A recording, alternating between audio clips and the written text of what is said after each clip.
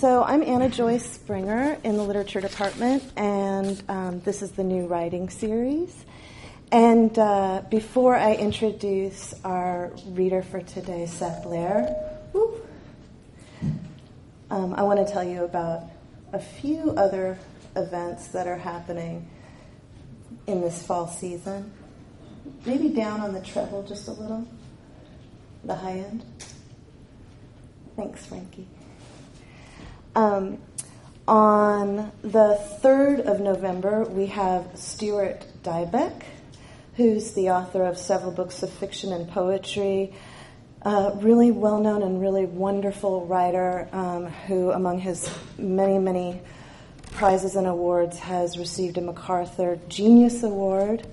And on the 9th of November at the library in the Seuss Room, in conjunction with the Archive for New Poetry, we are co-sponsoring a celebration of James Schuyler's new book, Other Flowers, with readings by James Metz and Simon Petet. What time is that? That's at 4:30. Oh, it is? Yeah. Oh, I thought it was in the evening. Okay. No, same as all the others, 4:30 to 6. And I think there will be cake, among other things. Literary edibles. And our last reading of the fall quarter is by the poet Monica Yoon, who is the author most famously of Ignatz, and her poems have been published all over the place. And she's interesting, I think, especially for students, not only because of her really great writing, but because she makes her living not as a writer or in the academy, but as a lawyer. Which shows that there are multiple ways to be a writer in the world. Oh, and she's a finalist for the National Book Award. No small thing. Okay, to introduce our guest Seth Lerer today, I'm going to start with a joke, as is appropriate for our guest today. For several hundreds of years, an order of monk scribes in medieval Europe had been scrupulously copying important religious texts by hand. One day, a very old and devout monk who was elegantly penning the rules for monks felt a pang in his heart and spoke up to the abbot. "We have been copying these words from copies of the original for as long as I have been here. And I fear that if 100 years ago even one bleary-eyed monk made even the smallest mistake, we might perpetuate that mistake until end times. Please, Father, shouldn't we take a look at the original scrolls to be supremely certain of our accuracy?" The abbot agreed and gave him the special key from around his neck that would unlock the deep storage under the monastery where the original documents were stowed. Hours went by, but the old devout monk did not return with the scrolls. Eventually, the abbot himself went down to inquire and found the old monk slumped in the corner with his face in his hands.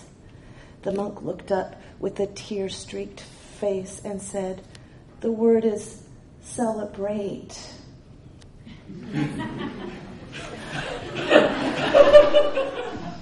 I remembered this joke while looking at Seth Lerer's book, Error and the Academic Self, The Scholarly Imagination, Medieval to Modern, when I read his line, "We live in the academy by blunder." And in his book, Inventing English, Lerer describes the way a language thrives through imaginative twists, stumblings, and tromperies of tongue and pen. Lerer's scholarly interests include medieval studies, comparative philology, and the history of scholarship and children's literature, arguably Lerer's most celebrated area of expertise. His book, Children's Literature, Reader's History, From Aesop to Harry Potter, has recently won both a 2009 National Book Critics Circle Award, and he was awarded the 2010 Truman Capote Award for Literary Criticism. In his acceptance speech at the National Book Critics Circle Award, he stated with impeccable timing, "My understanding is that it's conventional in events such as these to thank the little people. In my case, the little people include the imps, the elves, the gnomes who populate the pages of my book. Reviewers repeatedly describe his writing with terms like playful, lively, inventive, and they delight in Lerer's intimate engagement with literature. You could consider his body of work a kind of intellectual autobiography of encounters with the English language, an ongoing episodic tale of wonder. And his story writing is not so different from the scholarly writing. In a nonfiction short story called First Love, Lerer characterizes his young self as a sneezy, sickly teen given to reading science fiction, who enjoys listening to his girlfriend's father read Henry Adams aloud, while he and his girlfriend fondle secretly under an Afghan. Throughout his body of work, literature is a prompt for engagement, anxiety, bumbling, and pleasure. In 2008, UCSD had the great insight to lure Seth Lerer away from Stanford to make him our Dean of Arts and Humanities and Distinguished Professor of Literature. He's been a fierce advocate for the humanities and extraordinarily supportive of the writing section, including this new writing series, which is not why we asked him to read today. We asked him to read because after seeing him perform a lecture about his newest book, an annotated version of The Wind in the Willows, Sarah Ray and I were utterly delighted by his writing and stage presence. When we learned that he writes nonfiction and poetry, we knew he'd be a perfect example of a writer and public intellectual who doesn't sacrifice fun on the altar of scholarship. A couple of other things you should know about Seth before he reads. When he was 15, he actually played on Beethoven's piano in Vienna. When he was 21, he spent a summer in Iceland on a sheep farm. And at 55, he still gets phone calls from his mother asking if he's regular. As you will see, Seth Lerer is not only a brilliant scholar and writer, but like the fabled mushroom who walked into a bar, he's also a real fun guy. Please help me welcome Seth Lerer.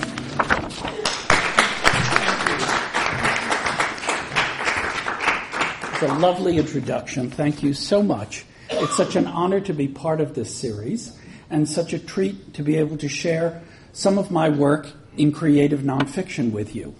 What I'd like to do today is first say a few things about my work in this area and then read a couple of selections from some creative nonfiction. The first selections will be drawn from a longer text, and then the second selection will be a continuous text. As Anna Joy pointed out, much of my work has not only an autobiographical cast, but in many ways argues that autobiography is not just a life of experience, but a life of books. And I've been very interested in the way in which writers construct themselves as readers. I'm very interested in the ways in which memory turns into fiction, and I'm very interested in the ways in which personal narrative blurs the lines between the fictional and the factual. The novelist Wright Morris has a wonderful aphorism in which he says, "Anything processed by memory is fiction." And so I think that the phrase creative nonfiction is not only an apt description of the particular genre that I'm going to share with you today, but in many ways an apt description of much of the writing of our time, a sort of beautiful oxymoron that brings together the memorial and the made-up. Robert Graves wrote one of the greatest works of creative nonfiction, which many of us recognize now as more creative than nonfictional, in his 1929 autobiography, Goodbye to All That. And in a postscript to that book, he wrote about the kinds of things that should go into what he calls a popular memoir. And I'm going to quote a little from him. He says, "People like reading about poets. A little foreign travel is usually needed. Other subjects of interest are school episodes, love affairs, wounds, weddings, religious doubts, methods of bringing up children, and severe illness." And he concludes, "People also like reading about other people's mothers." And so I'm going to begin with selections from an ongoing nonfiction narrative, which I call My Mother, the Ingenue.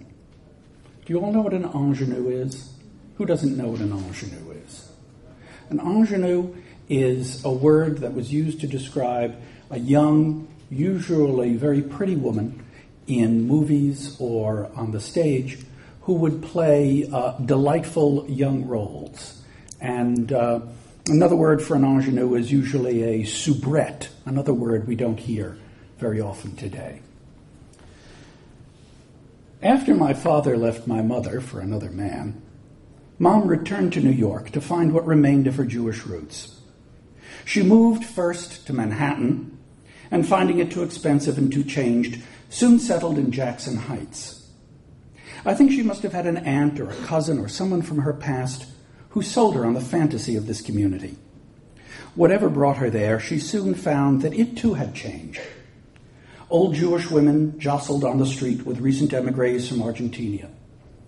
Colombian drug dukes, the drug lords were elsewhere, shared office space with bogus travel agents and South Indian accountants. Korean dry cleaners paid rent to Greek landlords. One day, on a street full of saris, it occurred to Mom to join the Yiddish theater. What was left of the old legacy of 2nd Avenue was now ensconced in some Episcopalian church basement deep in Midtown. The People's Stage, known as the Volksbühne, had been revived, and Mom auditioned for a role in a play called Shop, a bit of 1920s agitprop that was selected as the troupe's seasonal opener. Mom always claimed to have the Yiddish language. She recalled tales told by her grandfather of a house that floated away in the rain, or of an evil baker's wife who was transformed into a toad. To my ears, they all sounded like Isaac Bashevis Singer on mescaline. But my brother and I took her at her word that such tales at the very least were told, and we grew up with words that I later learned meant nothing save the memorial resonance for a small girl in 1930s Brooklyn floating away in the rain. So when my mother got the part, and when the show was set, we all agreed to see her. I drove in from Princeton with my wife, who found all this as much an anthropological venture as a family obligation, as if Margaret Mead had actually married one of those Samoans, and was every now and then compelled to show up at some ritual of mutual humiliation. When we arrived, we found ourselves the only people in the audience under 70, and we took our seats under our own power, waiting for the play to begin. There was Mom, the shop worker, speaking a stage Yiddish far removed from 1930s emigre Brooklyn. The stage was filled with sewing machines nearly as old as the actors themselves, though I suspect that they had far more plastic, metal, and battery power in them than the manual machines did. During the intermission, as I wandered around what had been conjured into a theater lobby, someone came up to me and asked in Yiddish what I was doing there, and I noted that my mother was in the play. "Which one was she?" he asked. And I said something to the effect of, "Oh, the one on the right in the big chorus scene." "Oh," he replied in English, "the ingenue." Of course she was. She'd always been the ingenue throughout my childhood and before. Her life was lived in the theatrics of the amateur. From Blithe Spirit, through The Rivals to The Odd Couple, there was Mom, straight girl, to my dad. They'd met, as I was told countless times, in the Brooklyn College production of Blithe Spirit. Dad must have been in his early 20s, out of college already with an MA and a teaching job. What he was doing back in Brooklyn College, starring in stage plays with undergraduates, was a mystery to me. But he was there, Charles Condamine, to Mom's Elvira, the dead first wife. I have a picture of the cast, each member signing off under his or her costumed head. An assembly of Jewish immigrant children, convinced that the surest way to successful assimilation was to ape the artifice of British swells. Decades later, hardly a week went by when sometime between the salad and the ice cream, Dad would yell out, "Damn you, Elvira," and Mom would get that look on her face as if to say, "Tell that silly old bitch to mind her old business." But it was their play, and Always, which was the song of that play, was their song. Without the slightest provocation, Dad would burst into its opening refrain, and he and Mom would do a turn around the kitchen and recall how Morty Gunty or Erwin Mazursky or other people that they went to Brooklyn College with had garbled their lines, couldn't act, and now see how famous they'd become. And the strains of Always filtered down the hall, and the Brooklyn Barrymores came back to life. You could say I've always had a theatrical life, and even I was put on the stage almost as soon as I could talk. Every summer, Mom and Dad would work the camps in upstate New York, Dad directing the plays, Mom doing the sets. When I was 5, they actually put me in a camp, the kids' bunk at Camp Kiwa, while they did the shows. Privileged arena for the Brooklyn aristocracy, that summer, the heir to the Waldbaum's grocery chain was a bedwetting bunkmate, and the camp had boasted such alumni as Lauren Bacall. Camp Kiwa offered up that blend of Jewish cultural instruction and athletic sadism so characteristic of the 1950s summer experience. It's okay to laugh at some of this. The summer I was 4, I wasn't even in the camp, and Dad put me on the stage. All I remember was that I was supposed to be a horse, and that I was running around the stage in a circle while the counselor playing the piano yelled out, "Seth Lerer." It was the only name I heard. Had she called everyone's name or just mine?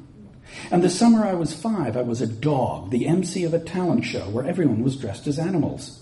And I remember, too, another show when I was dressed up as a doctor, Ben Crazy, MD, written on my smock. And even earlier, I must have just been 3. There's a memory of Dad insisting that I put on a large diaper and get on a platter, trussed up like a roast pig with a tomato in my mouth, while the drama staff danced out intoning his name, Larry Lerer, Larry Lerer, Larry Lerer, to the tune of the Hallelujah Chorus. Hardly a week went by in Brooklyn years later when I didn't hear some voice calling out, "Mr. Lerer, Mr. Lerer, remember? Kiss Me Kate, 1954? And some poor pimpled adolescent would be going through the motions of a show my dad had put on years before. One summer when I was a college student, we went to Martha's Vineyard for the summer. And my brother and I followed my parents to a beach that turned out to be a nude beach. Of course, Dad had to drag us there. My brother and I, too embarrassed to say anything, kept our eyes down. But my mother had that "it's child support" look on her face, sitting there while Dad strutted around naked, deep in the narcotic of his narcissism. And then from out of the surf we heard, Mr. Lerer, remember? Kiss Me Kate, 1954. Another opening, another show. And now some middle-aged fat boy in a red beard dancing along the sand, his genitals flying this way and that, a pendulum to mark their time. Another town, another show. When we lived outside of Boston, Mom and Dad starred in The Rivals. Dad was, of course, Captain Absolute, the dashing scion of a minor aristocracy, feigning to be young Ensign Beverly to woo Lydia Languish, Mom. Captain Absolute. The name became a clarion at home. Now, in the mid-1960s, TV was full of superheroes. There was Mr. Terrific, a mild-mannered clerk who takes a special potion.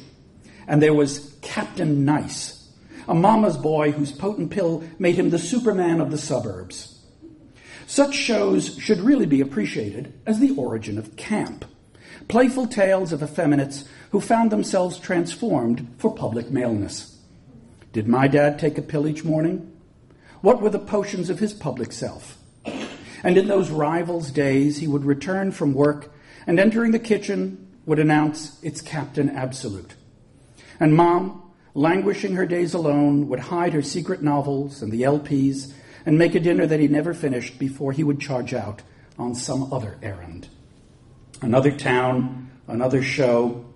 As we moved around, my parents would join amateur theater groups, and they would look for towns much as people would look for the church or the good school.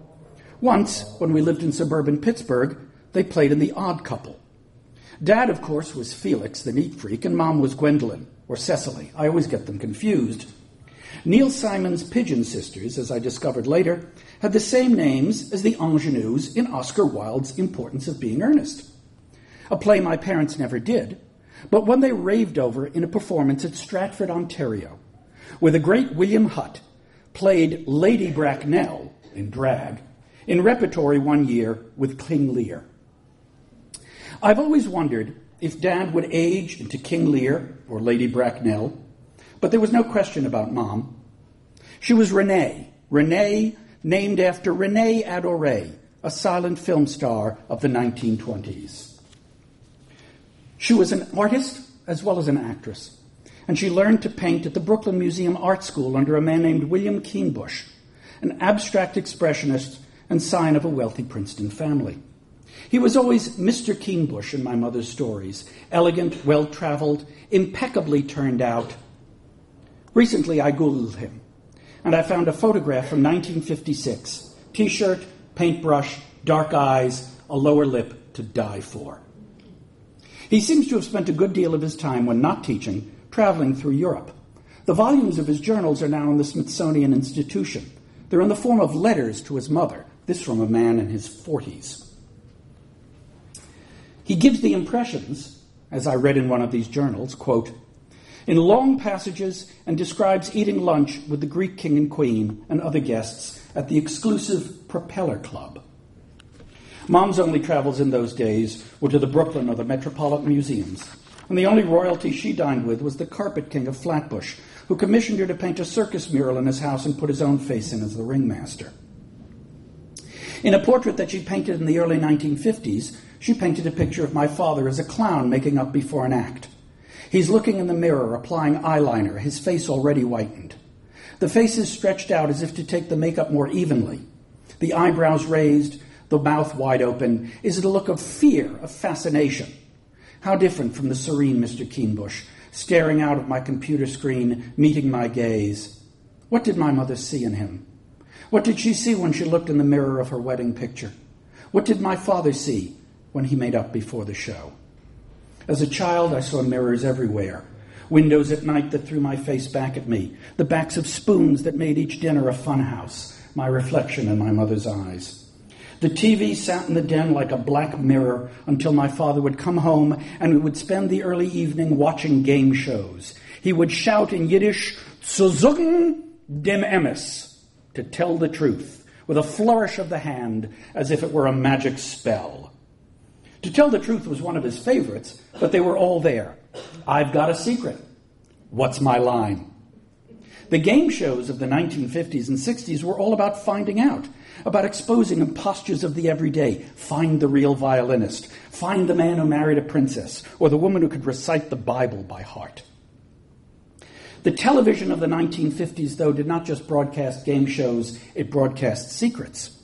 The Army McCarthy hearings filled the screen the year before I was born, and I grew up overhearing all my parents' arguments about the guilt or innocence of others. Are you, or have you ever been? My mother's favorite professor at Brooklyn College, Harry Slockower, spent her whole undergraduate life under investigation for his communist sympathies and was eventually dismissed in 1952. And so we would sit there in the den watching domesticated versions of the trials my parents feared. The game shows deflected social terror. They channeled all the anger and the fascination of a nation reared on loyalty oaths and security investigations. The urge to expose was still there, only now under the benign and bow-tied aegis of Bud Collyer or Gary Moore, the stakes were simple. I've got a secret. And the biggest secret was the sex behind it all. Just think of all those black and white interrogators. Instead of Kefauver or Morrow, there was Robert Q. Lewis, Bennett Cerf, Peggy Cass, Dorothy Gilgallen, as sexually ambiguous a panel as you could find. Woody Allen had figured all this out in one of his movie skits, where he has a rabbi come on a game show and reveal that his secret is to be tied up and beaten by a shiksa while his wife sits at his feet and eats pork. I've got a secret. What's my line? To tell the truth. And then there was Beat the Clock. We lived in the theater of interrogation, and my parents shaped their sympathies to fit their fears. There's an old joke that my mother's cousin used to tell about the 1970s, when vans of young Orthodox men would troll the streets looking for lapsed Jews to enfold. Are you Jewish, they would ask strangers on the street, and those who weren't would say no, and those who were would say, who wants to know? Well, we all wanted to know, and for my family, Judaism was as much a play as anything else. There were the costumes of the faithful, the rites and rituals, the shows of Sabbath and Seder. For Reform Jews of my mother's generation, the great fear, however, was not the Gentile, but the deeply Orthodox. Mom's bitterness reserved itself for believers of her own kind, and the New York of my childhood filled itself with bearded men and covered women I was taught to loathe. One day, my grandmother went into the hospital. I don't remember why or where, but I do remember that it was around the corner from the old Lubavitcher Seminary in Brooklyn. Mom and Dad left me with my younger brother in the car. Now, I could not imagine leaving a pet unattended in a car, let alone two boys, 8 and 4. And even if I did, what would I say? Don't touch the dashboard, leave the wheel alone, keep the doors locked? No. For my mother, it was, don't look the Lubavitch in the eye. We had these superstitions. Well, that they wouldn't let you take their picture, that they wouldn't count off in the army, that if they met your gaze, you'd turn into a goat. I think what my parents really feared was that if they looked you in the eye, they'd turn you back into a Jew. Assimilation, passing, whatever you want to call it, would be wiped away before what Mom feared was their terrifying gaze. They were the real spirits of my nightmares. And in fact, my earliest single memory is of a dream I had when I was 3 years old, in which my bed is surrounded by dancing flames, each one with a leering bearded face and a black hat. Maybe what terrified Mom most was that her children would be stolen. Abducted into orthodoxy, we would have been denied the salvation of her social soul. My son, the doctor. My son, the lawyer. My son, who could pass. These, of course, were my father's fears as well. We'd have to do the passing for him, as later in life we would show up at public events just to prove that he had children. And when he died, and I said Kaddish at his funeral, Mom kissed me and took me aside and said, finally relieved, I guess I was just tired of playing the beard. Some lived their beards and others played them. For us, it was a costumed life. And from the wardrobe of my Judaism, I'll put on one more, and I'll conclude this bit with the following. My brother was bar mitzvahed in suburban Pittsburgh in June of 1972. By then, my parents were living so far beyond their means that one great fling would hardly dent their debts. Dad had a way of hearing about the best of everything, friends, lovers, co-workers. Somebody always told him about the best restaurant or the best movie or the best lawn service, and invariably all of them turned out to be fly-by-night or someone's brother or a front for illegal operations. As my brother's bar mitzvah rolled around, Dad came home with news of the best caterer in Pittsburgh. Sight unseen, food untasted, he retained them. We would have the ceremony at the temple in the morning, then come home and they would be set up, the party in the garden, everything in order. And so when we turned the corner at 1:30 and we saw the big Wilson's catering truck in front of the house, and emerging from it was a family of African Americans in livery, toting great platters of ribs, ribeyes, roasts, and greens. A white toqued server carved, and women in the kinds of maids' uniforms you see now only in pornography took drink orders. It was high theater, all right, and for years, all Pittsburgh talked about the Lerer's soul food bar mitzvah, with the same blend of awe and horror as the court of Louis XIV must have talked about the king inviting Molière to sit in his presence. All of which brings me back to Mom the ingenue singing about a sweatshop on a borrowed stage. Shop was a play about the workers' plight, but it was, of course, a play about the theater, about the magic of material, about how immigrants would cut the patterns of their lives out of the bolts, about how dress and drama always go together. Little wonder that its playwright, the pseudonymous H. Levick, was also the author of The Golem, perhaps the most famous play in all of the Yiddish repertory. The story of a monster conjured out of clay, a haunted creature, a miscreant. We all have ghosts and golems in our lives. Could you imagine Blythe's spirit in Yiddish? A freiliche Geist. And all that we can do is dress up or disguise or paint away the winter. Years after Mom had given up the People's Stage, she took to her apartment's walls in Queens and painted birds and branches. The wooden wardrobe took on her colors as a twig arched over the armoire and met its mate against the wall. My wife thought it looked very natural and told her so, but I knew that this was a stage set. Mom had painted herself in, transformed her flat apartment into a one-bedroom theater. For God's sake, says Elvira in the final act of Blythe's Spirit, not another seance. But the door is open and the table is set, ready for Mr. Keenbush or Charles Condamine to sit.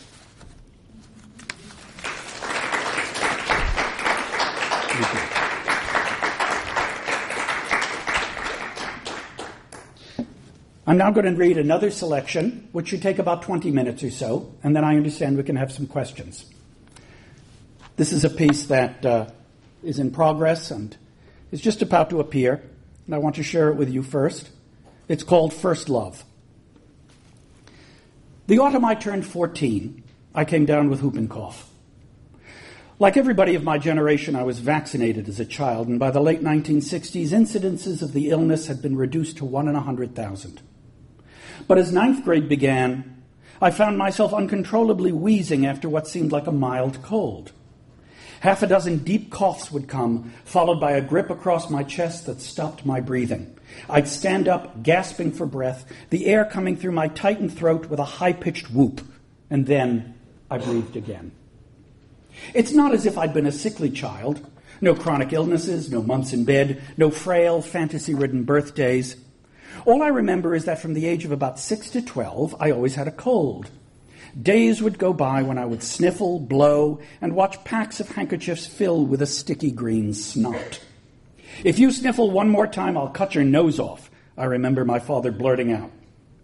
When I was 7, I was taken to a doctor who drained my sinuses with a pneumatic syringe, and I sat in his office chair watching a glass jar fill with bubbling mucus. I read and sniffled my way into adolescence. Propped up in bed, I'd reach for a tissue as often as I turned a page. Finally, at 12, I had my adenoids removed, an awful hospital procedure that left me bleeding from the throat for days and had me eating Jell-O for a week. One day, when we were in a store after the operation, I coughed up some blood. A blob of dark, congealing goo stared up from the store's carpet. And as we hustled out of the door, my mother said, "Well, that's the last time I can go to Loman's." Mom took her out on me, but she may have been angrier with my father. Just a year before, he had uprooted us to follow his ambition. Some men dream of being firemen, or doctors, or air aces. My dad dreamed of being a high school principal. A dozen years of classroom history teaching and low-level junior high administration weren't paying off. And so at 39, he applied and was miraculously accepted into Harvard's Graduate School of Education. Now he could be Dr. Lerer and lead one of the great high schools that made Brooklyn famous. It was 1964. We moved into a little house near Cambridge where I grew strawberries in the backyard and read science fiction in my room. The first day of Harvard, Dad was sent home because he wore a sports shirt to class. "Mr. Lerer, all my students wear jackets and ties," he reported his professor as saying. The Harvard Club was serving horse meat and mushroom sauce on Fridays. Radcliffe girls wore tartan skirts with their hair in buns. And I was reading Aldous Huxley's Brave New World, Yevgeny Zamyatin's We, and George Orwell's 1984, imagining myself a hero in the future with clean sinuses, while Dad went out and bought a dozen white shirts and skinny black ties. He smoked. I sniffled. And I watched him read and study all the books that would define the social science of the 1960s. Daniel Moynihan and Gunnar Myrdal on race, Stoughton Lynd on class. I scanned his bookshelf. H.R. Hayes, From Ape to Angel. Edgar Friedenberg, The Dignity of Youth and Other Atavisms. I had no idea what an atavism was, but I knew that as a youth I had little dignity.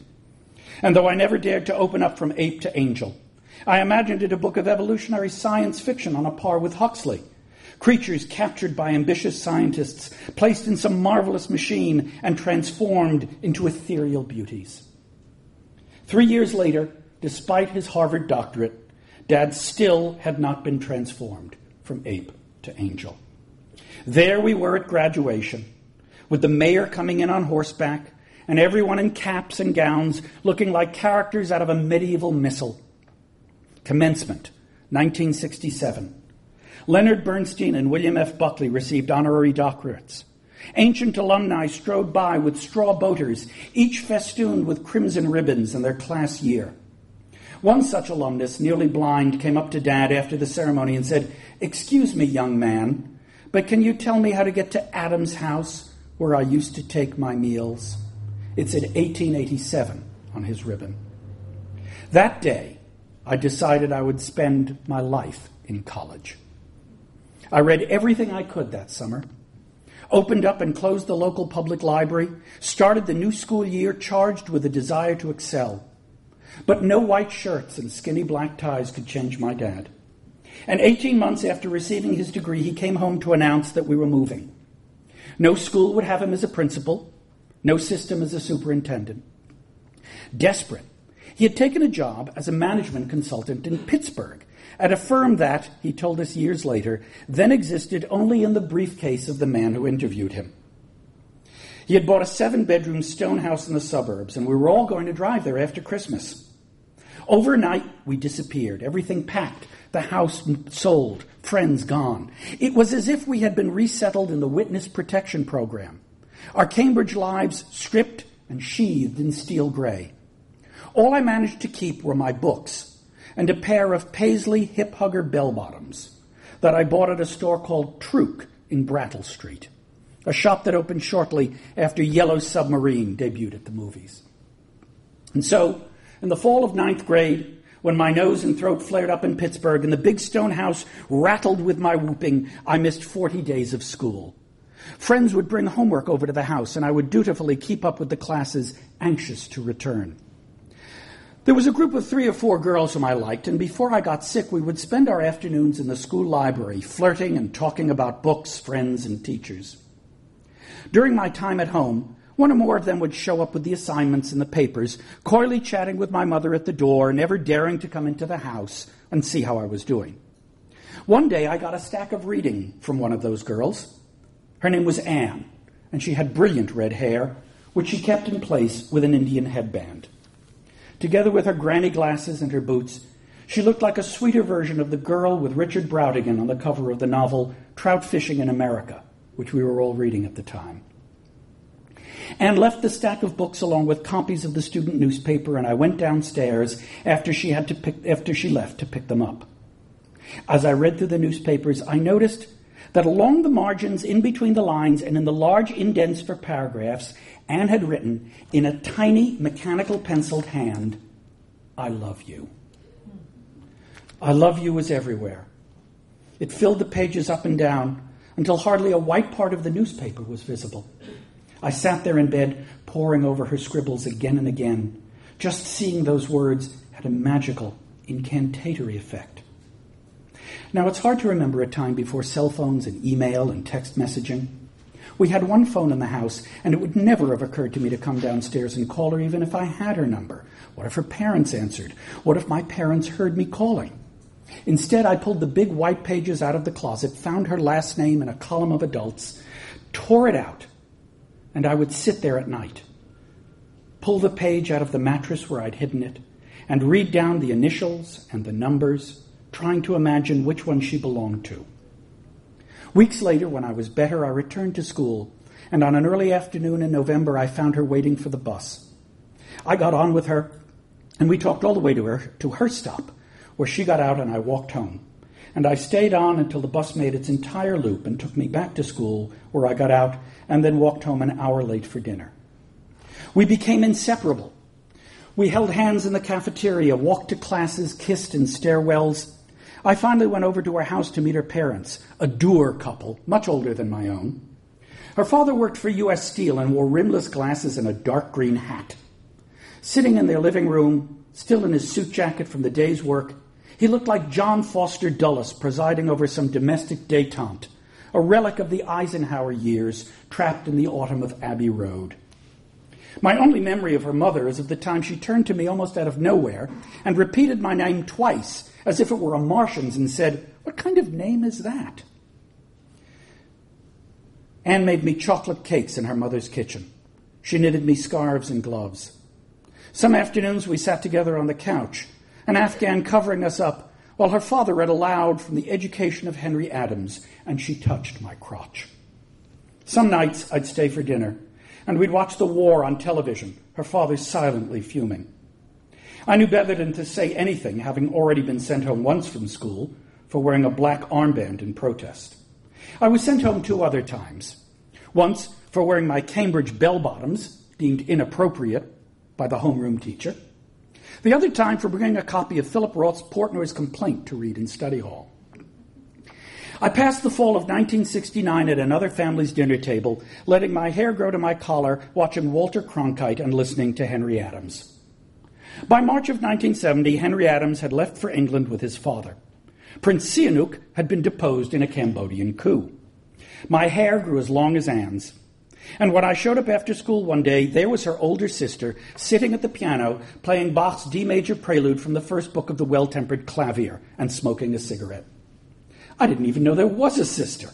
20, tall. She was as strikingly beautiful as Anne was sweetly plain. The house was electric with anger. John Foster Dulles on the phone, talking as if he were renegotiating the Suez Treaty. Sister was back, dropped out of college, ready to marry her boyfriend, and expecting the family to cover it. The wedding was in April, and for the occasion I went out and brought a blue blazer with lapels as wide as 1950s car fins, red and white striped bell-bottoms, and a blue knit tie so fat I hardly had to worry about buttoning my shirt.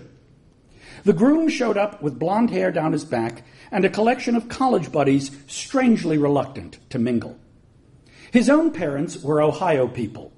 We're Ohio people, they said, in a way that was supposed to sound meaningfully self-explanatory, like saying, we're vegetarians. The hippies and the homespun mingled in the Methodist church, and Anne's father gave her sister away with a look on his face like he was passing a stone. I was the youngest person there, and as I sat in the pew with Anne, all I could think of was her father reading Henry Adams, quote, as far as outward bearing went, such a family of turbulent children, given free rein by their parents or indifferent to check, should have come to more or less grief. Anne's father must have read these words, must have recited them to us, convinced that in the end his own children would go up, much like Henry Adams' children, quote, to be decent citizens. But they did not.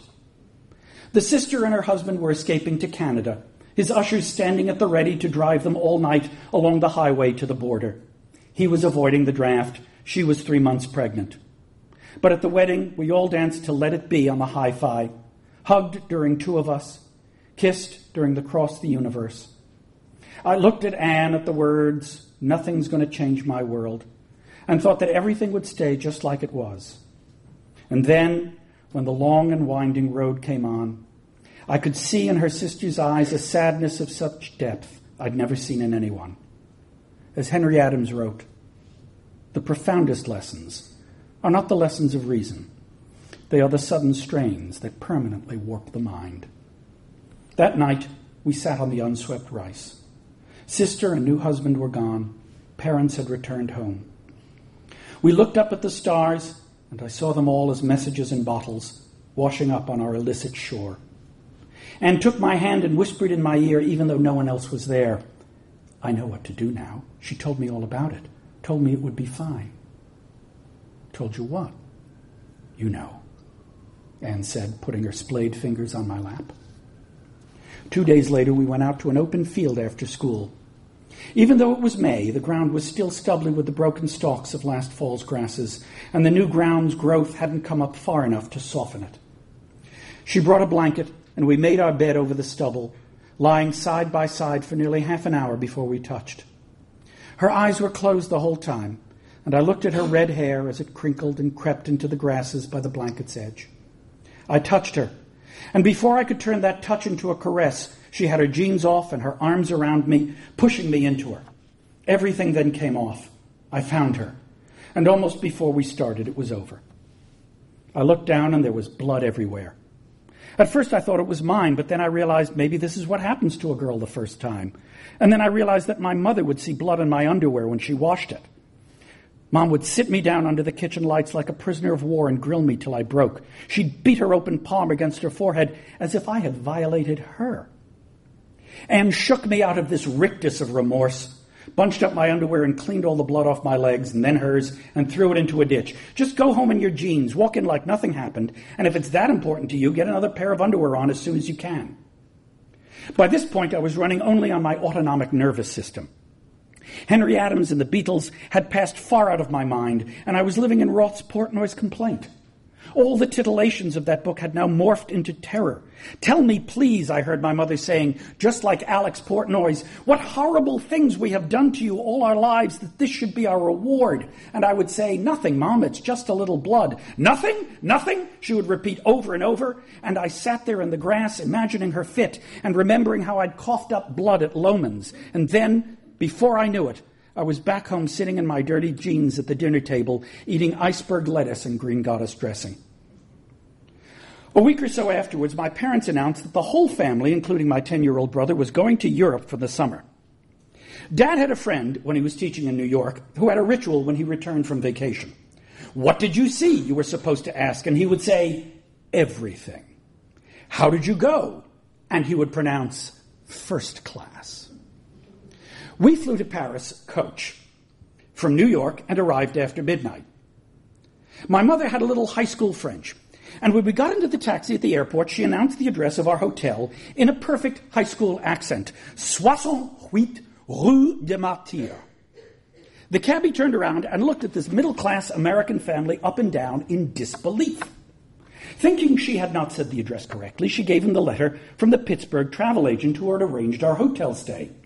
He shrugged his shoulders and drove us on. Our hotel was just off the Place Pigalle, the heart of the hooker district. Even in 1970, there were prostitutes everywhere. Rouged and high-heeled, they patrolled the streets as if they had just reclaimed Paris from the German occupation. We lugged our bags up to the room and without unpacking fell asleep.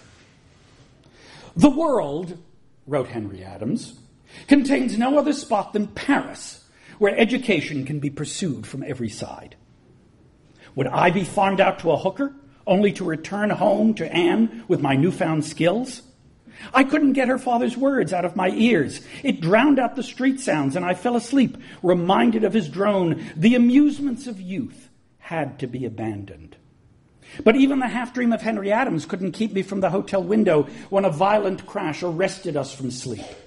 I saw two cars crumpled like concertinas, their windshields splattered across their hoods, and the two drivers, seemingly unhurt, screaming at each other.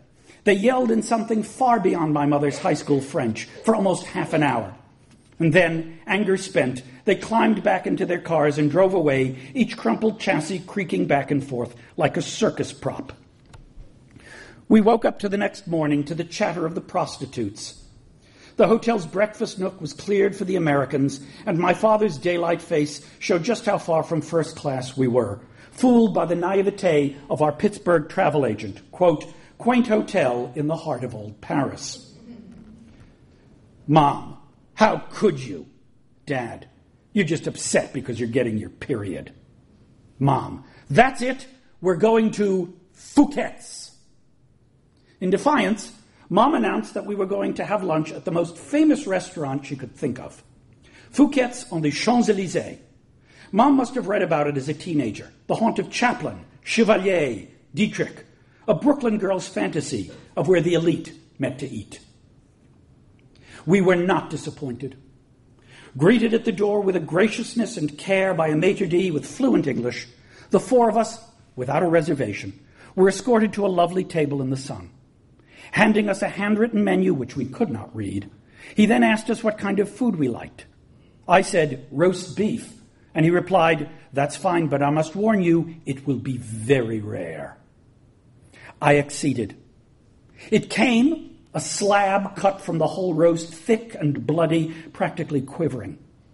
I don't remember what anybody else had, but when time came for dessert, Mom confessed to the maitre d' that she read a story once in which someone had eaten nothing but a perfect peach.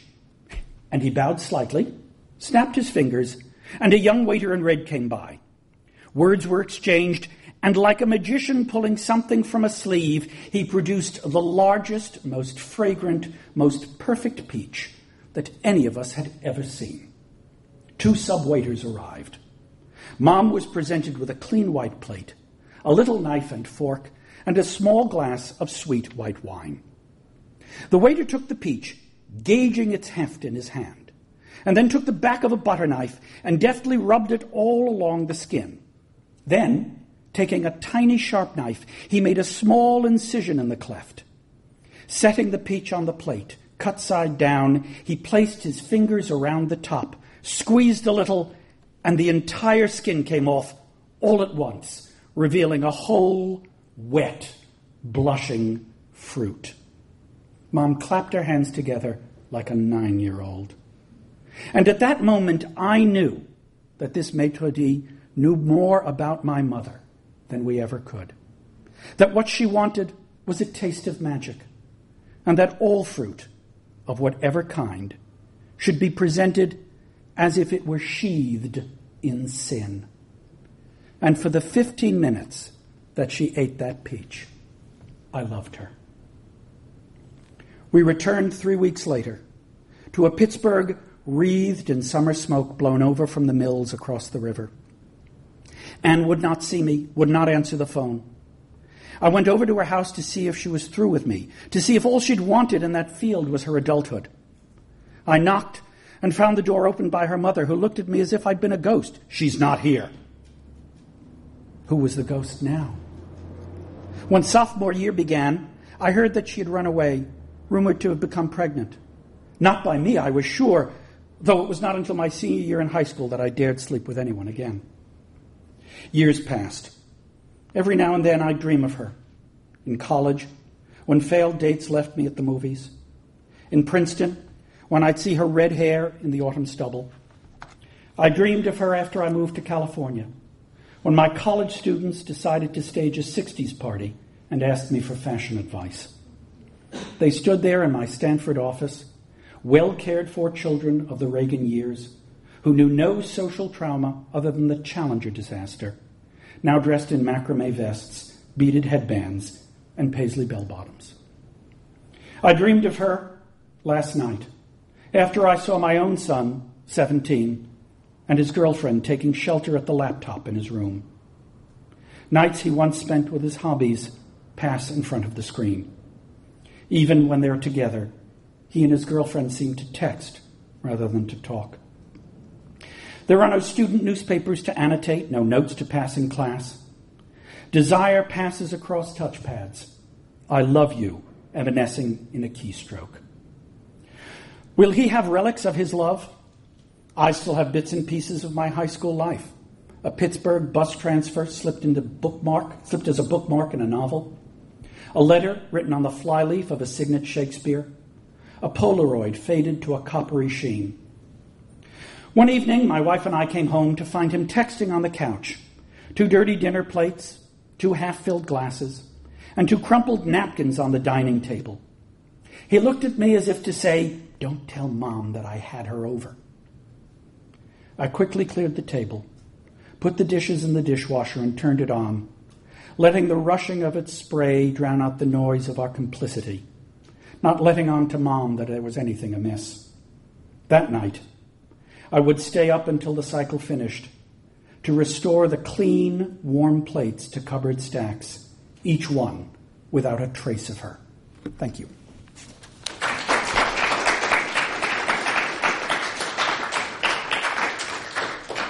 So I understand, Anna Joy, that we have time for some Q&A.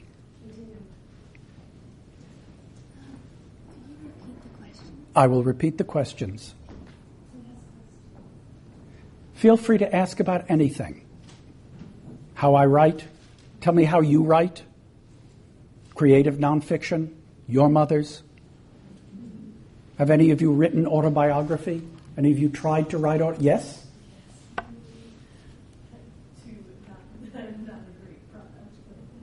What do you see as the problems of autobiographical writing?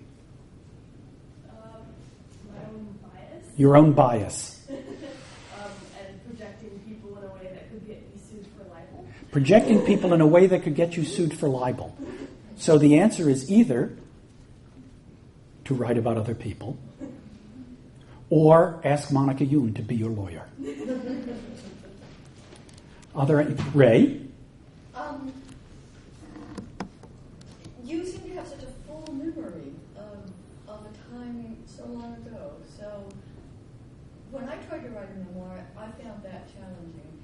I wonder, first of all, did you keep a diary or any notes at the time that you were drawing on? And then also, did you feel free to sort of invent parts that you didn't quite remember? So the question is, I have such a remarkably full memory, and that for Ray and for many others, writing memoirs are often exercises in forgetfulness rather than remembering, and did I make any of this up? And also, did you have text or something to draw on? Right. Well, there are several ways of drawing it. One is that I feel that all my life I have been cursed with a phenomenal memory. I believe that I remember things wholly and accurately. Other people who were with me at the time of the experiences contest those memories. But I have extremely vivid, imagistic, narrative memories of events going all the way back. The interesting question for me is why I remember the things I do. I have the most vivid memories of my dreams as a child rather than of my experiences, and I have my most vivid memories of my books. I grew up with people, as you could sense here, who were themselves creatures of memory and creatures of the past. And remembering and telling stories about the past was a central part of my childhood. And so I think by temperament and by training, I may have been conditioned to remember. Certainly, whenever you turn a memory into a narrative, you fictionalize it, which is not to say that you necessarily make things up, but that is to say that you create narrative drama. And it's certainly true that in the things that I read today and in the other things that I'm writing, I've looked for a narrative drama. But one could also say that because I grew up in a theatrical family in so many ways, everyday experience was constructed dramatically. There would be an entrance, there would be a riposte, there would be a barb, there would be a line. And so I grew up, if you like, in the theater of my memory, always remembering things as if they were already dramatized. And part of that could be cognitive, and part of it could be familial. Does that speak to the kinds of things you were thinking about? Yes. Other thoughts and questions, responses? Yes? What's it like writing something so personal like First Love? Well, what's it like writing something so personal? First of all, it was a long time ago, but it wasn't. You know, in a strange way, and I don't know if you feel this way or if others feel this way, there are moments in your life when time seems to have stopped. That is, there are experiences or there are cruces in your life when there's a before and after. And part of what I'm trying to explore in my own writing is part of what I'm trying to explore in my criticism and scholarship, which is how do children grow up? How is reading something formative to the child? And so, in a certain sense, I'm doing this because my own childhood is still very much a part of me. And the experiences that I write about are experiences that are still very vivid in my mind. To me, the real issue of your question is the following. It's not so hard to write about this, but I was surprised just this evening how hard it was to read it. And to recognize that it's one thing to write something on a page that people will read silently and alone, and to write something that you will read in front of a living audience. And I think that this is one of the fascinating things about the creative process, and one of the interesting things that I'd like to learn more about from many of the writers here, which is, as you write, do you think of performance? Does a work take on a different feeling if you had read it than if you had heard it in a group? And what does it mean to be private in public? It's one thing to be exquisitely private in a letter or in a book. It's another thing to be very private in front of people. So as I'm thinking about it, you understand what I'm saying, the hardest thing. And because I've never read any of this before in any situation, all of my public venues have been either reading academic papers or teaching classes. When I was in college, I participated in college poetry readings, but that was more about being in college than about reading poetry. This is the first time I've been in a situation where I've read personal nonfiction in front of people.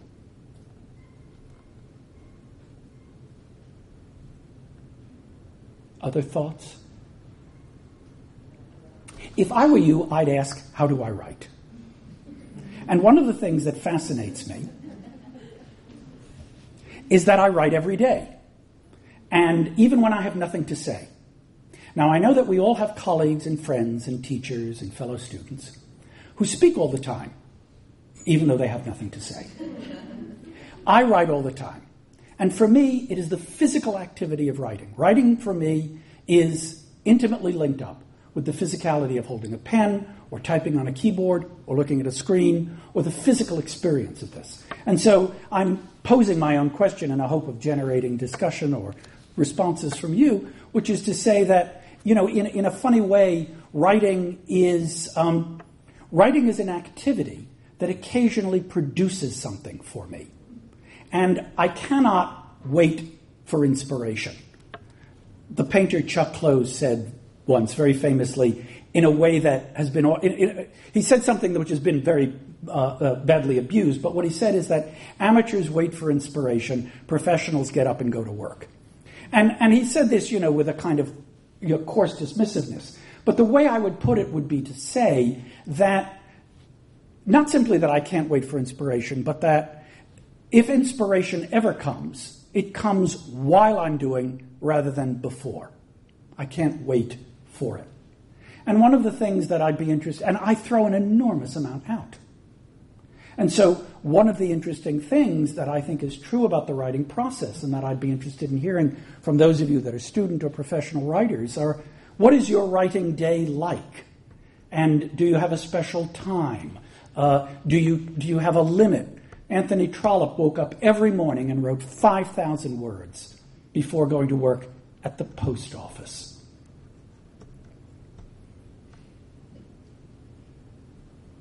Yes, Ray. And then we have questions there too. I'm not going to tell you about my process right now because it would sound probably disorganized compared to yours. But I know your job is very demanding. So how do you find the time? Do you get up really early, or how do you do this? Well, I'm like a radio that's always on, except sometimes I have the volume off. And so, in so many ways, when I have free time, I have things that I generate. I don't necessarily block out periods of time. And there are times when I will just drop everything that I'm doing and I will write. I'm in the kind of job which requires a level of time management and organization. And my work expands to fill the time allotted to it, so I don't give it very much time. And so I'm trying very hard to keep this organized. There was a question in the back, and then Anna Joy. When you write or perform, do you try to get a certain reaction from your audience? Do I try to get a certain reaction from my audience? I'm glad you asked that, because, as I've been stressing, I grew up in a world where audience reaction was everything. And so, in my teaching, in my performing, in my writing, I'm always looking for audience reactions, which is why I wanted to say, it's okay to laugh or it's okay to be quiet. I mean, the success of what I'm doing so often depends on an audience reaction. And there are different opinions. Some people will say, I write for myself, or I don't need an audience, or it doesn't matter if there's anybody there. I believe exactly the opposite. That's not to say that I'm exhibitionistic, but I do believe that the meaning of an utterance or the status of an artistic product is directly related to the way in which it establishes a bond between the reader and the audience, the writer and the reader, the artist and the beholder, the musician and the listener. Does that give you a sense of where I'm going on this? Anna Joy? Similar question, but I wanted to answer your question about the writing process. And I, like so many other areas in my life, are sort of a binge writer. And I have my summer. Can I repeat that for the microphone, that you are a self-confessed binge writer? Binge writer. And unapologetic binge writer. I felt so guilty for so long when I heard that so many writers that whose work I appreciated wrote every day and had this pattern, and especially those who woke up at 5 a.m. before the kids woke up and everything, and wanted so much to do that. And I think that when I'm in my home and in my daily thing, all of my stuff and it's hard for me to get into the sort of magical zone that brings me to the kind of writing I like. So I end up writing, 13-hour days in the summer, writing and drawing and doing different things like reading, writing, drawing. And then in the other time I can do revision, I can do research, I can do sort of more logic brain things, but I can't get into that deep magic place unless I have nothing to do but that. So the breaks. Got it. And then my question was similar, but because I loved your candor in talking about that this is the first time you're doing this kind of work and in public. And the piece that I just wrote is very, very personal, and I've been reading it out loud and having this this experience of being, these words are not just these words. These words are my body is performing these words as much as these words, and it's changed. Not so much. It's changed my understanding of what I need the reader for. Yes. So not just am I thinking of the audience and how I'm affecting them, but am I thinking of the audience and what I'm asking of them? So what you're saying is, just to repeat the question for the mic, what you're saying is that in giving reading, in reading and writing very personal stuff, it changes the audience expectation. Or perhaps another way of putting it in response to this idea and in response to the previous question is to say that, part of what the meaning of the work has is in that communicative experience. That's different from confession. I think that there's a belief that writing can be confessional. There was we know that in the 50s and 60s there was the confessional school of American poetry. Or we know that there's a great deal of personal writing that reads like confession. The purpose of confession is to ask forgiveness. And while there may be confessions that are deeply artistic, like St. Augustine's or like Rousseau's, I'm not writing confessions. That is, the purpose is not to seek forgiveness. The purpose is to seek community, to seek engagement. And perhaps, another way of putting it is to say something like the following. A friend of mine once said to me, the experiences you have in your life that you believe are most singular, that you believe to be unique, falling in love, the death of a loved one, the birth of a child. These are the experiences that are absolutely universal. And yet we believe that no one can experience them as we have. Nobody knows what I'm going through, says the 18-year-old boy. Then why are you listening to the same music as 3 million other people? Okay? No one can imagine what it's like to lose a parent. Well, people, this is the way life is. No one can imagine what it's like to be there at the birth of your child. Ask the billions of people who've been there at the birth of their child. But there is something about these experiences. And so part of what I would say in response to many of these questions, and I think this may be a way of wrapping up, is to say that what one looks for in expressing the singular is confirmation of the universal. And the understanding that even though we all experience these, it's maybe the job of a certain kind of writing to lift them from, or to move them from, statement of fact, mere memory, or confession, into something that is dramatic and that is shaped. And that it's in the drama that the audience reaction responds. Another way of putting it is to say that as the child of a theatrical family, it's all about timing. And I can tell you that it's as important to know what to do on the stage as it is to know when to get off the stage. And it's now 5:45, and I'm going to get off the stage. Thank you.